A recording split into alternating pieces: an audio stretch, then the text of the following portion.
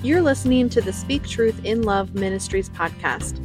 This is where we dive into the Word, read together, learn together, and speak the truth with love and compassion, because we're all coming from different places. Whether you're seasoned or just starting out, there's something here for everyone. We're so excited you're joining us. James 1:1-4. This letter is from James, a slave of God and of the Lord Jesus Christ. I am writing to the 12 tribes, Jewish believers scattered abroad. Greetings, dear brothers and sisters. When troubles of any kind come your way, consider it an opportunity for great joy. For you know that when your faith is tested, your endurance has a chance to grow. So let it grow. For when your endurance is fully developed, you will be perfect and complete, needing nothing.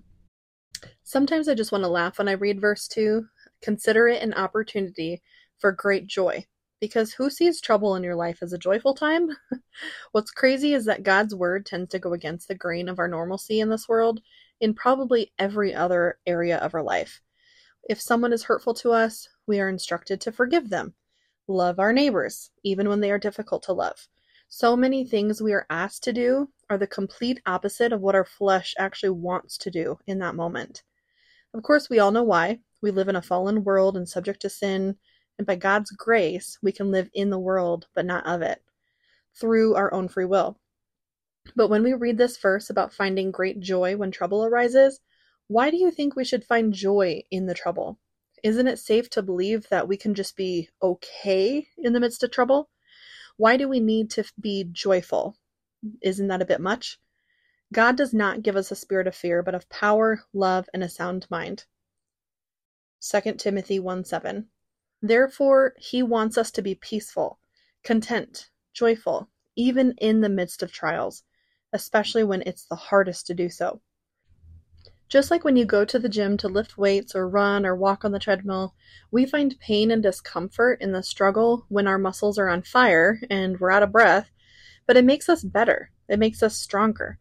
It allows us to endure more the next time. It helps us walk up those stairs with slightly less panting once you reach the top. These moments of struggle are the moments that really test our faith. Do we trust God that we can get through this, or that we don't need to worry? This is easy to read when you're not in the middle of a trial, but God desperately wants us to show him how much we trust him, how much we rely on him and his word, and believe that he's already won the war. And this battle is just a stepping stone to get there. Some challenges we face are going to be harder than others. Having a loss in your life is going to be a much bigger challenge for us than a high school breakup. Losing a child can be one of the hardest things for someone to endure. How do you find joy through that? It's not easy. And as someone once told me, I give you permission to grieve. At a time where I thought I needed to just move on and act kosher about everything I just went through, that, it's fine. Let all your emotions out and just grieve during this process. But sooner or later, we do have to stand back up and seek God and look for those answers that point to your life, what your life is supposed to look like now after having gone through that trial. Grieving doesn't just happen with a loss of life either. Of course, that's one of the more worst, examples. We may go through grieving of our job if we were let go, a friendship that fell apart, or anything else we feel a sense of loss in our life. But after the grief and through the grief, it's time to seek him and seek joy in our heart as you move forward, even when it feels impossible.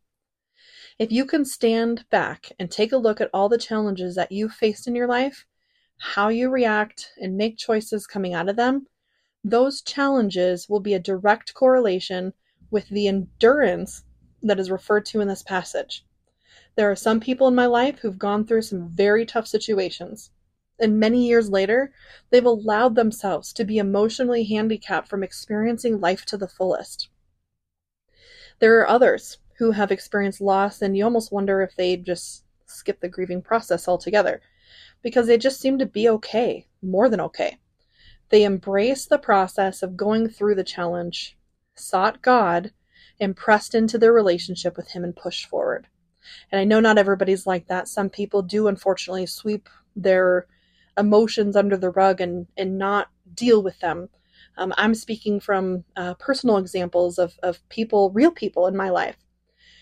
And even though it's harder than anything to go through grief when you do go through it, it's the circumstances that we're all going to encounter. It's just that we're all going to emotionally process them differently.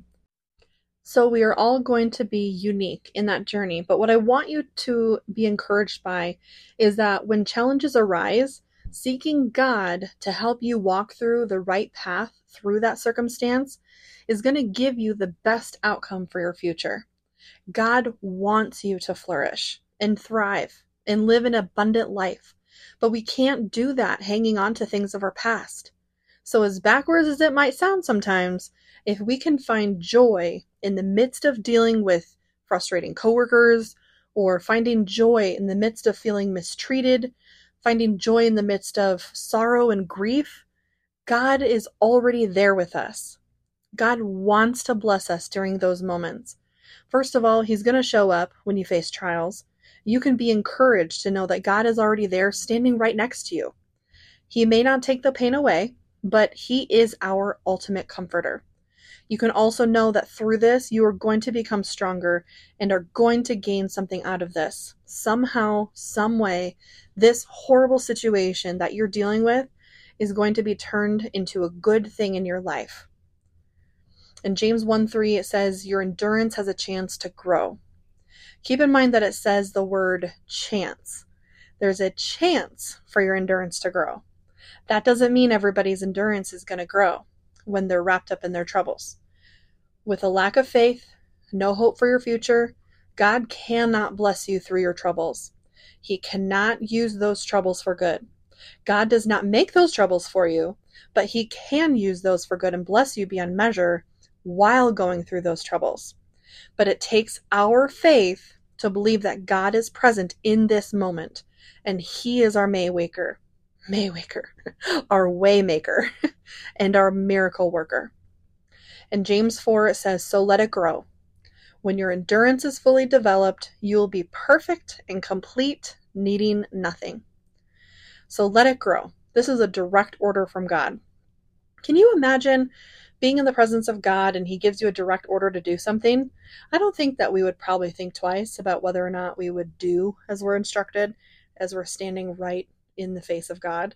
So why do we not take this instruction seriously? It's right out of His living word.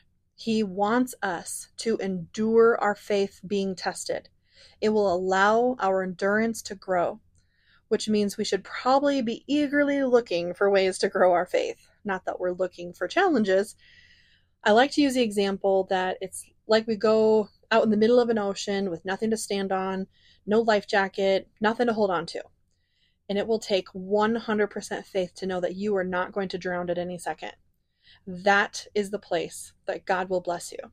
When you have nothing to hold on to and pure faith that everything is going to be okay.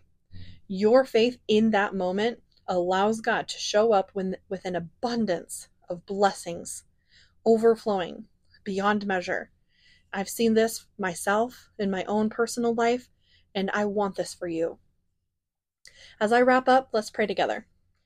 Lord, I pray that You would show us how we can have our faith tested. Help us grow in our faith and increase our endurance as You have instructed us to. Teach us to focus on You first and You alone in everything that we do. We love You in Jesus' name. Amen. Thank you for listening to Speak Truth in Love Ministries. Tell us about what settled in your heart from today's podcast and how we can pray for you. Follow us on Facebook, and God bless you.